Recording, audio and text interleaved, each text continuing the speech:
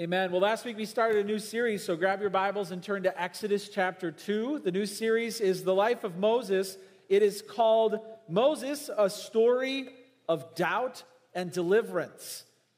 The question we're asking today is, how do we find God's plan for our lives? Moses lived a legendary life. How did he discover what God had for him? He would go on to live one of the most memorable and recognizable lives of all history. And how did he learn of God's plan? And therefore, how can we learn of God's plan? When I think about just how amazing Moses' life was, I start listing the things that happened. Think about it. He parted a sea. He turned water into blood. With his staff, he commanded swarming locusts. I'd like that ability because I've got some insects misbehaving in my backyard, in my garden. Would like to be able to command them with a staff, but I can't. Moses made it rain, hail, thunder, and fire on the land of Egypt. His staff turned into a snake and then back into a staff. Wow. He was on a mountain when God caused his glory to pass before Moses so that he saw the trail of God's holy presence. Moses' skin glowed after he sat in the presence of the Lord long enough, and he was able to write the first 5 books of the Bible. I just hear all of that, and I'm thinking, his life is amazing. I just keep saying, wow, wow, wow. What a life. So how can we learn from Moses' life? How can we learn specifically about God's plan for our lives? We're going to reflect on Moses' birth and upbringing today, and then that will lead into a reflection next week on the crisis decision Moses had to make when he left Egypt. But as we reflect on Moses' birth today, the question is this: why are we here? Why are you here? What is the purpose God has for you and your life? Is there a meaning? Is there a reason? Or is it all just random, meaningless chance? Is there a greater plan? If so, how can I know that I'm on it? 3 big questions we're going to answer today. 3 big questions everyone must answer are going to help us find God's meaning for our lives. Let's pray, and then we'll learn what these questions are. Let's pray. Father in heaven, what an amazing story you wrote in Moses' life. And we're asking the question, why are we here? What is our purpose, and what are you doing in our day? Help us to find answers to these questions as we look at the life of Moses. And we pray a blessing upon each person in the room here through your word, as we know you are present, speaking in power, and moving. Jesus, you are alive, and we ask that you would move in this room and that you would work out your will and your plan. And we ask this in Jesus' name, amen. All right, are you in Exodus chapter 2, verse 1? Little history for you. Some things have already happened that I'm going to summarize because we're actually going to start in chapter 2. But Exodus, what's already happened is we are now in about 1500 BC. We just traveled through time. Pretty cool, huh? Here we are, 1500 BC. The pyramids are being built. Can you see them off on the horizon? God has been faithful to his servant Abraham. God promised Abraham that he would give him offspring as numerous as the sand of the sea. And God promised that to a 99-year-old guy who had no kids with his wife yet. All right? This was last week. God has been faithful because now in Egypt there are over 1 million Israelites. And so God was faithful. But here they are. They're in slavery. The Egyptians grew afraid, paranoid. And because these foreigners, there's a baby boom, there were so many of them, the Egyptians got afraid that the Israelites were going to rise up, join with the enemies, and overthrow Egypt. Keep this in mind as we go through the story of Moses. Keep in mind that it was Pharaoh's fear of being destroyed that signed his own death sentence. All right? His fear of being destroyed by the Israelites ultimately led to his destruction by the Israelites. He had no faith. And so here we are, 1500 BC, and Moses is born during a baby boom time. The Pharaoh had started to try and control this population in chapter 1. He first worked through the midwives and said, hey, if a boy is born, I want you to end that before it starts. And the midwives would not do that, so Pharaoh had to take more drastic action. He finally came out with a public edict saying, any male children born to the Hebrews are to be thrown into the Nile. What a time for Moses to be born. Least likely stage in history for a legendary man's life to begin. He was a dead man at birth. Federal edict. He would be thrown into the Nile and gone forever. Now you might be wondering, what does this have to do with me? 1500 BC, angry Pharaoh, Jewish immigrants, like what does that have to do with me? All right, here's the thing. Jesus would come from the Israelites to save you. So when Pharaoh says, throw all the boys into the sea, what is he doing? He's killing the family tree of Jesus and therefore bolting the door of heaven for you. No Jesus, no heaven for any of us.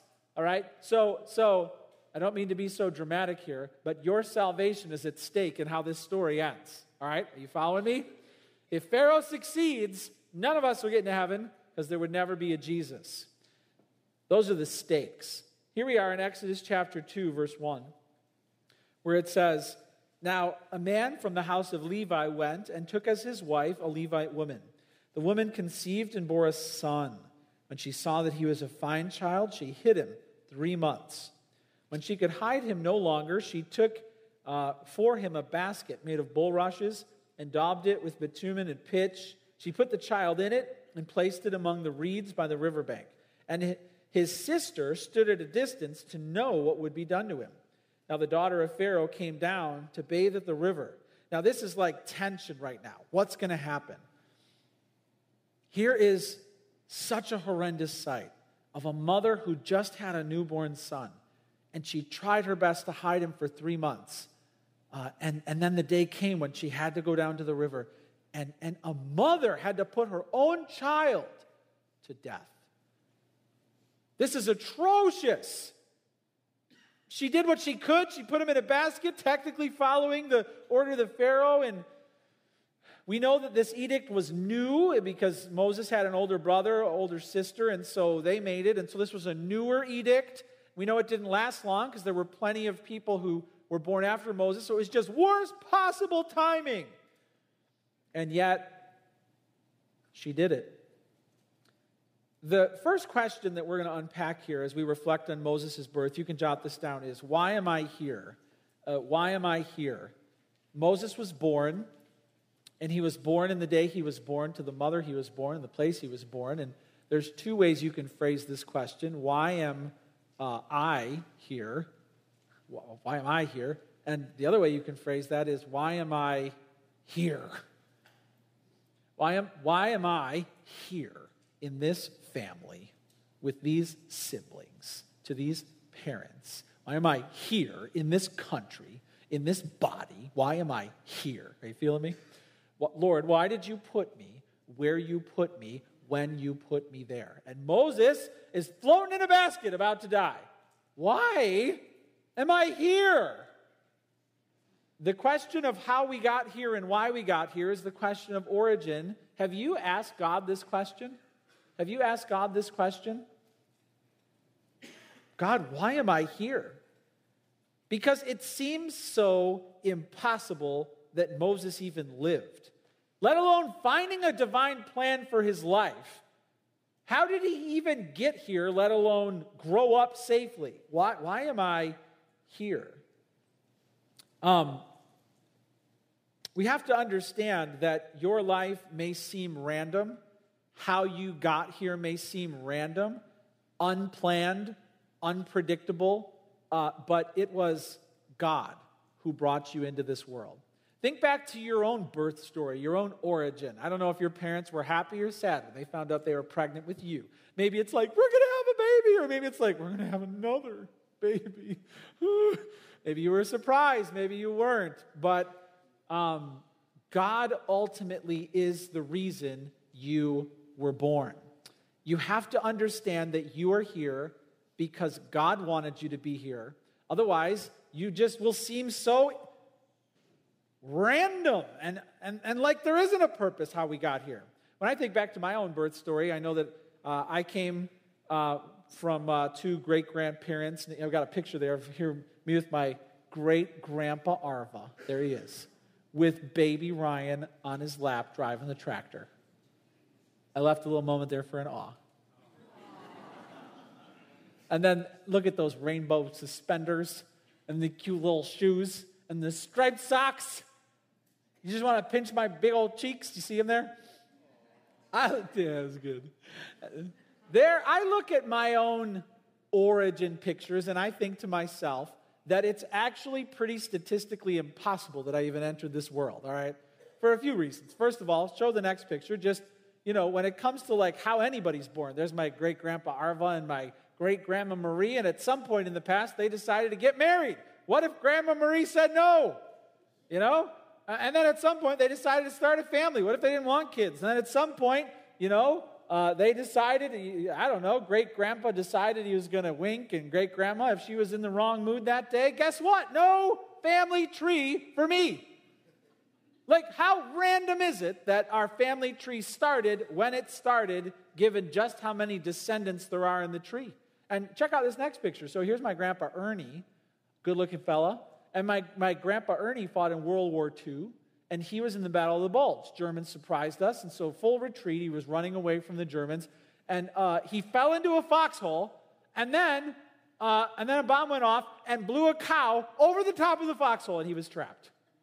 He was stuck under a cow in a foxhole, and the Germans were coming. And then a friend came back and rescued him out of it. But I hear stories like that, and I think, my whole life was stuck under a cow in a foxhole during World War II. And if Grandpa didn't get out, no me. All right? Do you see what I'm saying when you look back to your birth story and you say, it is so like statistically impossible that we're even here? Wow. And are we going to like believe that it was just chance? Or was God intending for us to get here? The answer is God intended for us to be born. Moses' life looks so random, but it was divinely intended. Why am I here? How did I get here? In Jeremiah 1:5, it says this. This is speaking to Jeremiah, obviously. God says, before I formed you, who formed him? Before I formed you in the womb, I knew you. And before you were born, I consecrated you. I appointed you a prophet to the nations. Did you hear that? Before I formed you in the womb, I knew you. Before your parents ever started planning the family, God knew you. Could tell people about you. That blows my mind. But even beyond that, it gives me a settled understanding that I am here because God made me to be here. I'm not a random chance occurrence who just so happened to be lucky. God knew me before I was born. Jot this down. God has a plan for your past. God has a plan for your past. There's a baby floating in the reeds in the Nile, and God knew that child before he was made, and God had a plan for that child. We have a lot in common with Moses.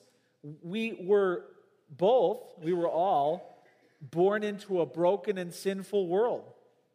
There's evidence all around us that the world is not the way it should be. And we were born into a sinful world.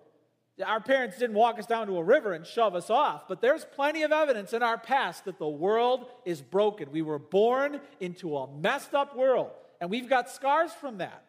But the good news is God has a plan for your past. God wrote your beginning, your birth, your parents, your siblings, your family, your upbringing, your neighborhood. He wrote the story, which immediately I know what you're thinking. Well, there's some things in that story I wish weren't in that story. Well, welcome to earth. God's going to allow some painful things to mark your past. But if you know He has a purpose for it all, then you can ask Him, why am I here? And what is your plan? In Psalm 139, 16 to 17, it says this of the Lord, your eyes saw my unformed substance. In your book were written, every one of them, the days that were formed for me, when as yet there were none of them. How precious to me are your thoughts, O God. How vast is the sum of them. Wow, what an astonishing reflection of the fact that God saw you before you were born, and all your days were in His book before you even lived one of them. Your life is planned by God.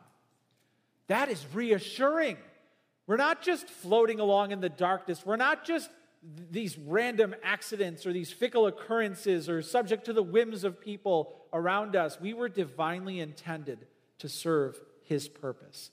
That, man, when you get that, that fills your life with so much more than just laundry and making food and going to work and clocking in. And there's so much more to you than that. But have you even asked God the question, why am I here? Have you even stopped to look back and say, what is God's plan for my past? How you got here might seem random, but your life is part of God's grand story. God made you, and he has a plan for you. And we see here in the life of Moses that some great God stories have traumatic beginnings. Here Moses would become a legend, and yet he's just sitting there, so defenseless. Well, the first question, if you want to know God's plan for your life, the first question to ask is, God, why am I here? And then you'll realize he has a plan for your past, your birth, the reason you're here. Then the second question is this, jot this down. How should I live? Okay, I'm here because you want me to be here, but then how should I live? This is the question of morality. And Moses' life illustrates that we have a choice to make. Will we live for by God's plan, or will we not? Check out verse 5. It goes on to say this. So Moses is just floating in a basket. His sister's watching. Mom can't bear it. She's home crying. It says in verse 5, now the daughter of Pharaoh came down to bathe at the river, while her young women walked beside the river. She saw the basket among the reeds and sent her servant women, and she took it. When she opened it, she saw the child, and behold, the baby was crying. She took pity on him and said, this is one of the Hebrews' children. Archaeologists have actually discovered a baby picture of Moses. Do you want to see it? For real, here it is. This is a baby picture of Moses. You can go put that up there. There it is. It's in a museum. Are you getting the story here? Princess is down by the river with her girls, and they all find a basket, and they open it up and see that. And they just can't bear to see it. We kind of see here that her dad's edict was probably pretty unpopular. Didn't last long, came out of nowhere, and even the princess wasn't on board with it, all right? The Bible doesn't record the conversation between the princess and the Pharaoh, but I think we can reconstruct it based on a few things. First of all, she's a princess, all right? So here's a picture of princesses. Do you know all these famous princesses? There you go. She's one of those, okay? She's one of those. And then she goes into dad's presence with a baby and says, I'm keeping it. And dad says, no, you're not. And she says, yes, have you had these conversations with your children? Look what I found. I'm keeping it, right? I found a frog. I found a snail. I found a worm. I found a snake. Can I what? Can I keep it? All right, she's got a baby. And she's there with all of her princess friends. And dad's like, no, you're not keeping it. And she's like, yes, I am. And then he's like, I said no. And she's like, oh, no, you didn't. Okay, I would imagine there was a lot of family drama because she's keeping a child, a foreign child. It's supposed to be dead. This is not in the Bible, but I'm elaborating on it, okay, how she kept the child. Why she kept the child? There's a lot of guesses, theories. They believe that gods lived in the Nile. The Nile god was one of the biggest, so maybe she thought the Nile god gave her this child, a God-given child. We don't know. The Bible doesn't say that. Maybe. I think there was a number of factors, but what the Bible does draw our attention to is simply her reflex of pity. She felt bad for the child. I think it was just simply the mother's maternal instinct to care for a child in need. And she went back and, Dad, this is not going to stop. I'm keeping this baby. Fine, keep it. Shortly after that, the edict was gone. So this is amazing to think about it, what happened here. But the Pharaoh's daughter defied her, and therefore God set it up where the Pharaoh, who was trying to prevent Egypt from being destroyed by the Israelites, ended up raising the one who would destroy him. Is our God awesome? And paying for it. The princess here going on says, when she opened it, she saw the child, and behold, the baby was crying. She took pity on him and said, this is one of the Hebrews' children. See, so she knew. Then it says in verse 7, then Moses' sister said to Pharaoh's daughter, shall I go and call you a nurse from the Hebrew women to nurse the child for you? And right place, right time. Smart older sister, right? I know if you have an older sister, sometimes you're like bothered by the fact that she wants to run your life for you. All right. But older sister shined in this moment for baby brother Moses. So thank your older sister today, based on what you've heard. Nobody said amen. That's really funny. So the Pharaoh's daughter said to her, go. So the girl went and called the mother. Mom. What? Princess found Moses. And what? She wants somebody to nurse him. Come on. What? Pharaoh's daughter said to her, this is mom, take this child away and nurse him for me, and I will give you your wages. Ha! I'll pay you to nurse your own baby. Doesn't sound like she knew this was actually the real mom, right? And so this is really funny. Pharaoh's household is now paying for the rearing of the man who would overthrow the whole country. God is pretty awesome. So the woman took the child and nursed him. When the child grew up, so she had some time with him, but then she had to give him up once. Now she had to do it again. She brought him to Pharaoh's daughter when he was, 2, 3, and he became her son. She named him Moses because she said, I drew him up out of the water, which is kind of what the name sounds like. What's it like for your baby? You got to let it go once, and then, he's alive, and I'm getting paid by the palace to nurse him, and then I got to let him go again. What faith Moses' mom had to display. And Moses was raised in the palace. But her baby was named by another woman, raised by another woman, but she knew it was the only way he could live. What a story. Because of this, Moses was born between two worlds. And we're supposed to see the symbolism here. The question, how should I live, is vividly displayed by Moses' double life. He was born into the kingdom of God's people. So many promises had been made to those people, but then he had to be given up to an earthly kingdom where he was raised royalty. And there are some scholars who suspect that the princess was raising him to become the king, right? We don't know, but he had the opportunity for power and money and fortune and ease and comfort, and Moses had to pick. And you have to pick. Will it be God's kingdom or will it be man's kingdom that you stay with? How should I live is a question Moses' life acts out. Jot this down. God has a plan for your life. You can fill that in. God has a plan for your life. Not only your birth and your past and your upbringing, but your life. And he has a will for every area of your life. He has a will. He has a will for you as a parent. He has a will for you as a spouse. He has a will for you as a student. His plan applies to every single area of your life. And if you just assume that, I'm following God's plan without any effort to get to understand what his word says, you may be off of his plan in many areas of your life.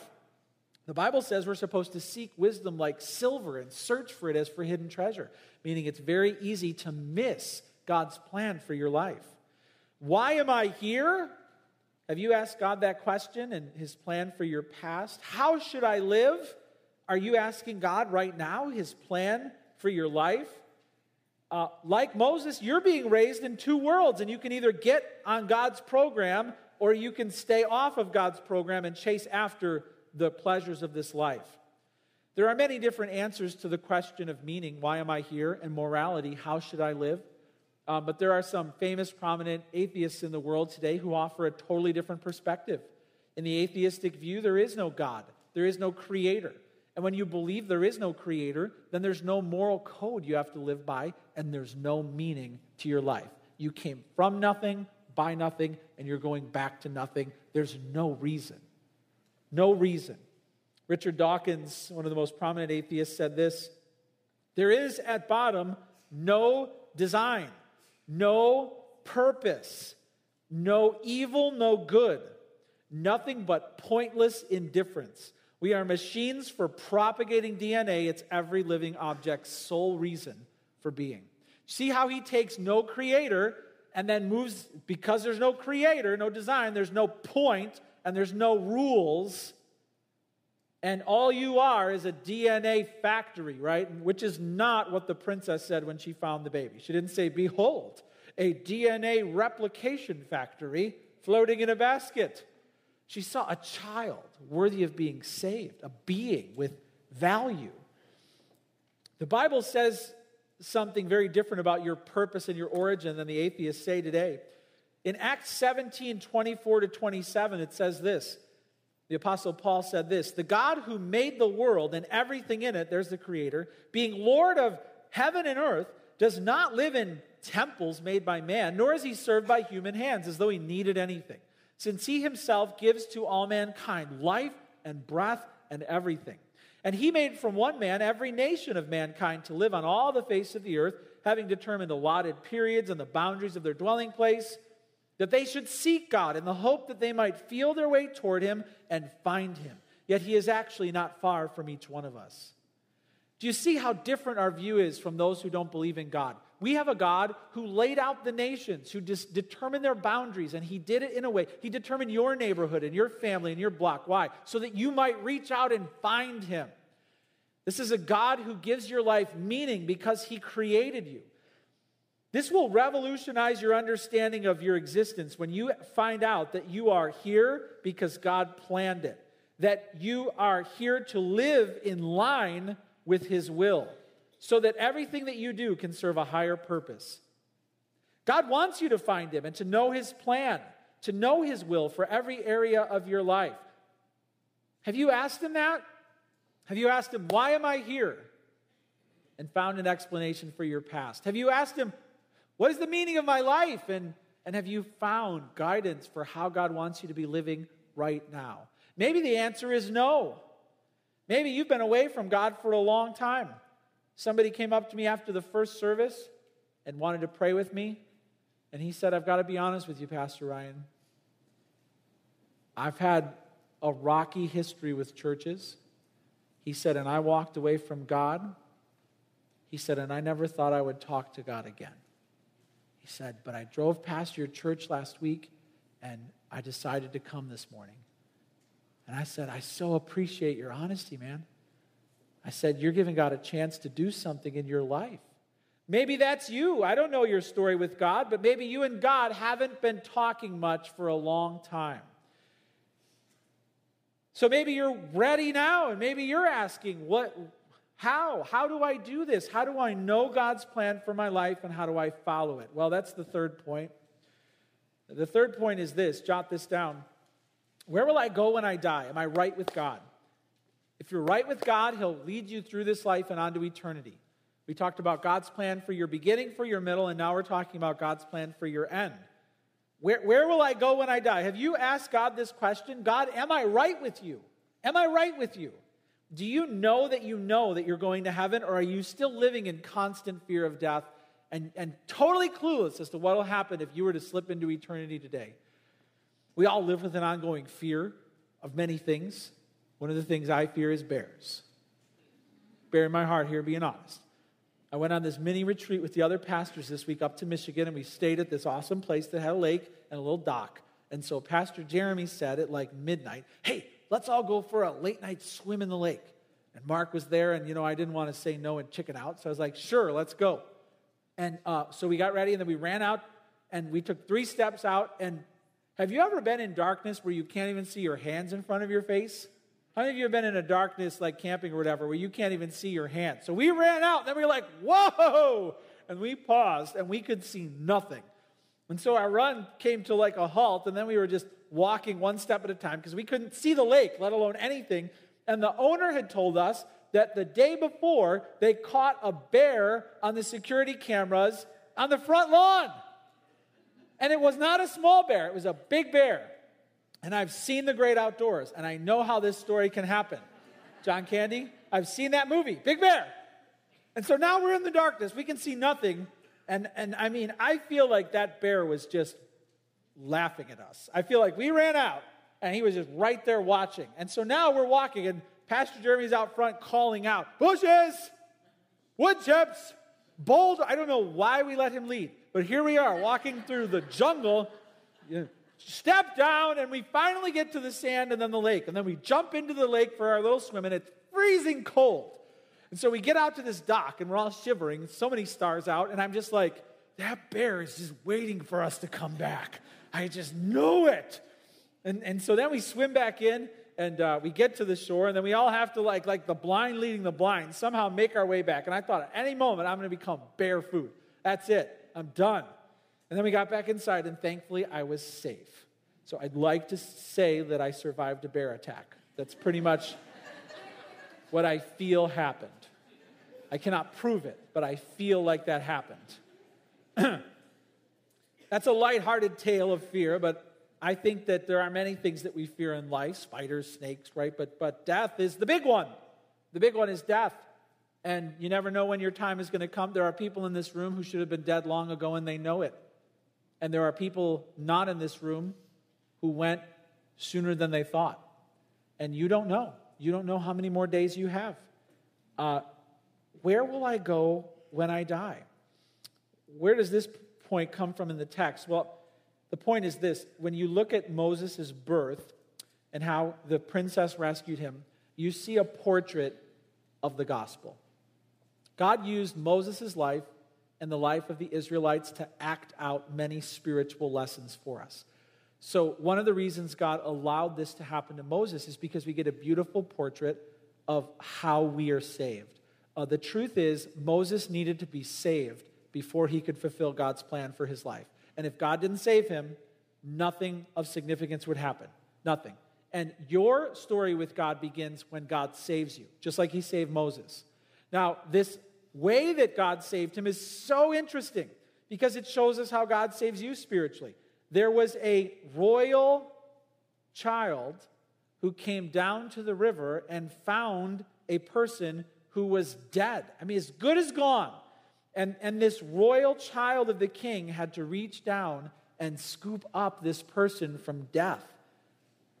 And then she had to bring him to the palace where she had authority to advocate for him. And she had to get permission for him to be safe and secure. Then she went beyond that. It didn't just say, I'm going to give him back to his mom. She adopted him into the royal family, raised him up, taught him, grew him, and he became part of the royal household. This shows us the gospel, the good news of Jesus Christ. Follow me here. If you want to be saved, a royal child of the king, which is the Son of God, had to come down and see you and take pity on you. And he had to pick you up and carry you to the Father. There, he had to have the authority to lift the sentence of death that was upon you. Then he had to have the authority to adopt you into the divine family so that you could be a member of the household of God forever. This is what Jesus alone can do for you. Only Jesus can come down and save you from your sin. Only Jesus can take you to the Father and get your punishment canceled. Only Jesus can adopt you into the divine family and prepare a place in heaven, God's kingdom, for you forever. We see in Moses' story how he was saved is how you must be saved. And if you're not saved that way, then you're not saved yet. Jot this down. God has a plan for your eternity. Where will you go when you die? Where will you go when you die? God has a plan for your eternity, for your birth, for your life, and for your future forever. And that plan starts when God saves you. Many people go through this life thinking they're good with God. I think a survey once revealed that 0.05% of people think they're going to hell. 0.05% of people think they're going to hell, which means the vast majority of people who will end up in hell think they're going to heaven right now. And that could be you. That could be you. And I would hate for you to walk into a room where you think you're good with God and you think you're going to heaven, and heaven forbid, tonight should be, it's it. Tonight should be it, and off you go to eternity, and you thought you were going to one place, but you're actually going to the other. How do I know? How do I know if I'm on God's plan for my future? Here's how you know. You need God's Son to save you.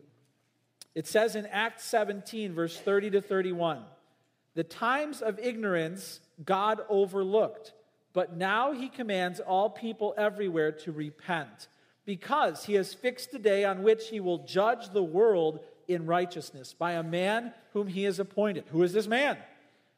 And of this he has given assurance to all by raising him from the dead. Well, now we know. Jesus is the great judge. You will one day soon, sooner than you think, sooner than you hope, sooner than you'd like, be standing before God on Judgment Day. And there will be two books. There will be two books that will be opened. And one of the books will be the book filled with everything that you have ever done. Records are being kept right now of your every thought, word, action. Right now, a pen is moving, and it's all getting into the book. You got to church. Great job. It's in the book. But what are you going to do with that? What are you going to do with what you're listening to right now? There are pens moving, recording your life right now, and it's unabridged.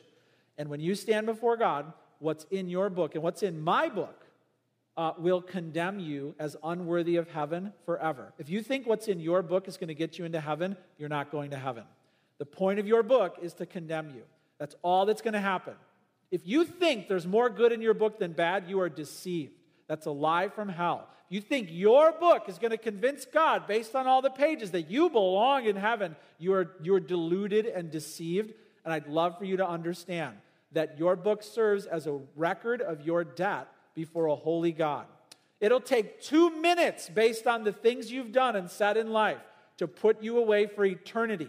2 minutes of you wondering where you're going to go, and then who knows how long it takes for the rest of the book to be read, of you just having agonizing groans as you realize that because of a fair and perfect trial, you are unworthy of heaven. Please, if you hear nothing else today, hear me. If I were to ask you right now, are you going to heaven? And you were to say to me, well, yeah, I'm a pretty good person. You're going to hell. Please understand me. Good people don't go to heaven. Saved people go to heaven. I'm going to say it again. Good people don't go to heaven. Saved people go to heaven. If you're a good person, you will be away from the presence of the Lord forever. Your book and my book will condemn you for eternity. Well, then what hope do we have? Praise the Lord, there's one other book, all right? And it's called the Book of Life. Jesus has a book, and when Jesus opens his book, there's a list of names of people who have trusted in him. Is your name in that book? Because if it is, then on Judgment Day, as your sins are being read, and I'm talking all of them, the secrets you've told no one will be shouted. You will be absolutely humiliated. What hope do you have of getting into heaven? Your only hope is saying, I'm with him. I'm with him. Well, there's all this stuff in your book. I'm with him. That's it. All right? If you want to prepare your speech for Judgment Day, you can practice it in front of the mirror. I'm with him.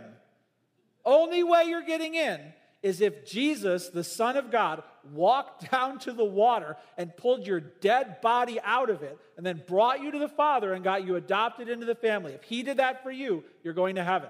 If you're still trying to clean up your act, it's over. God has a plan for your eternity.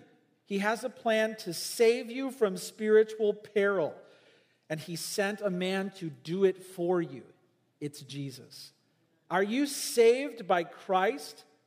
Some people assume they are. Well, yeah. Here's some signs that you're not saved by Christ. If I were to say, what evidence do you have that you have a personal relationship with Jesus? That Jesus, you know him and he's rescued you. If you say, well, I went to church, growing up. Not enough. Well, I was baptized. My parents had me baptized and I went through some religious ed. Not enough. I was confirmed. I stood up and told people that nope, that's not enough. Do you know him? Has he saved you? Can you give evidence that Jesus is alive in you? And because of that, you're a different person. So often I'll ask people if they think they're going to heaven, and they say, yeah. And then it becomes clear that this person's spouse doesn't even think they're saved. This person's kids don't even think they're saved. This person's parents don't see any evidence that Jesus is real to them, but they think they're going to heaven. All right, if your parents and your kids and your friends wouldn't say without hesitation, oh yeah, that person's a Christian, then you got a problem. Because if you haven't convinced people in your inner circle, on what basis do you think that you're really a child of God? Let's just make sure we get this as clear as I can share it to you. If Jesus means nothing to you, you're not going to heaven. If Jesus means everything to you, you're going to heaven.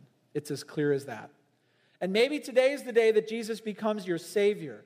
Not your teacher, not a pretty good person who gave you a moral example to follow. No, the one who picked you up out of certain death and brought you to the Father and saved you.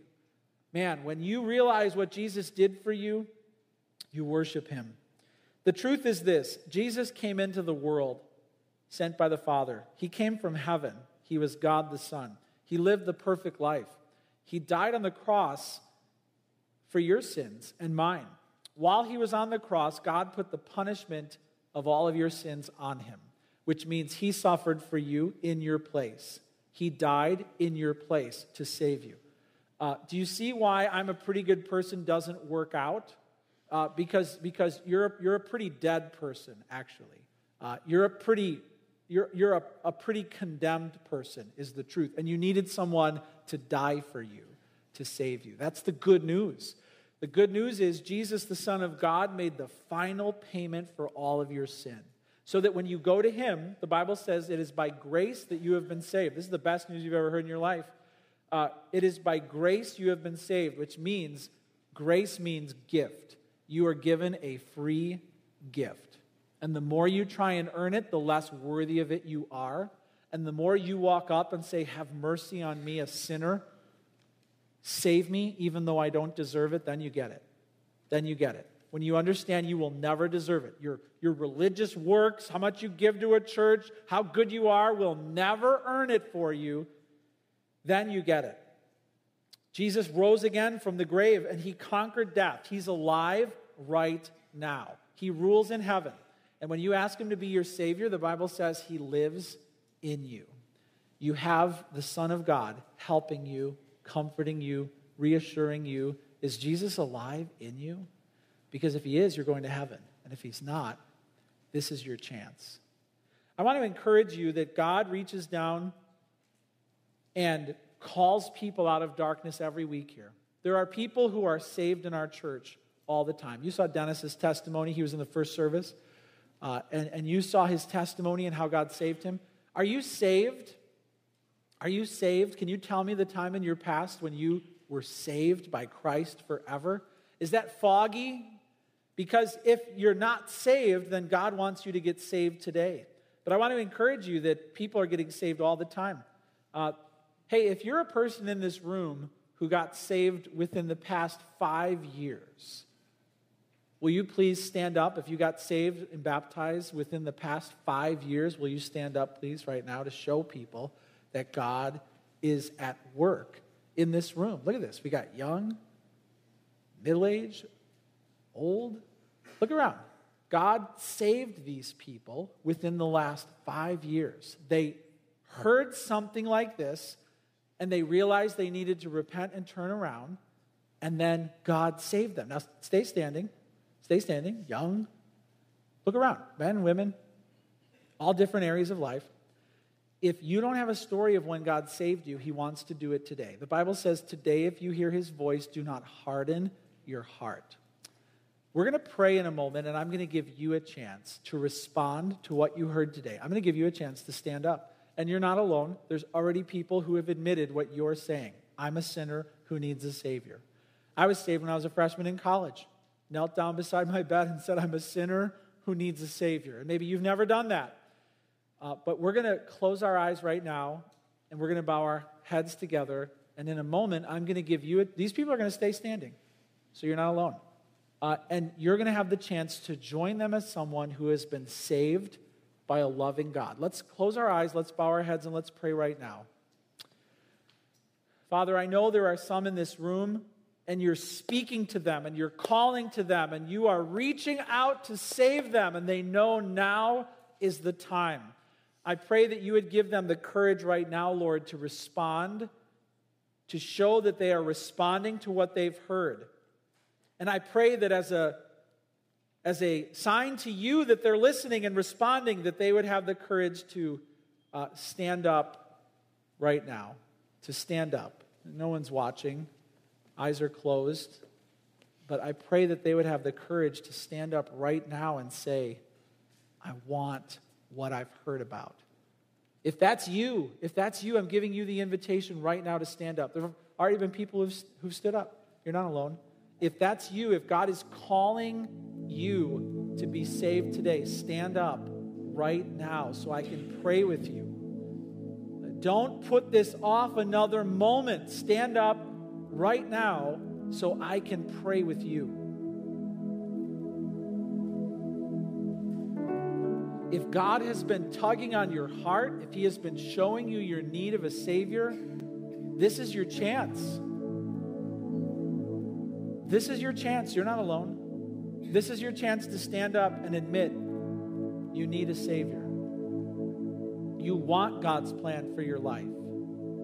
This is your moment. Stand up. Thank you. People are standing. This is your chance. Nobody's watching. Even if they were, it doesn't matter. This is you and God. This is you and God.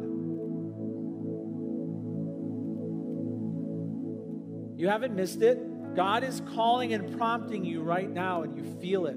It's your chance to respond and to believe what you've heard. This is going in the book right now. This is your chance.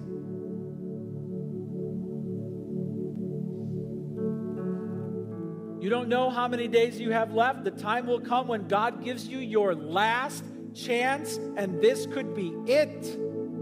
This could be it. What are you waiting for? Stop playing games with God. Stand up.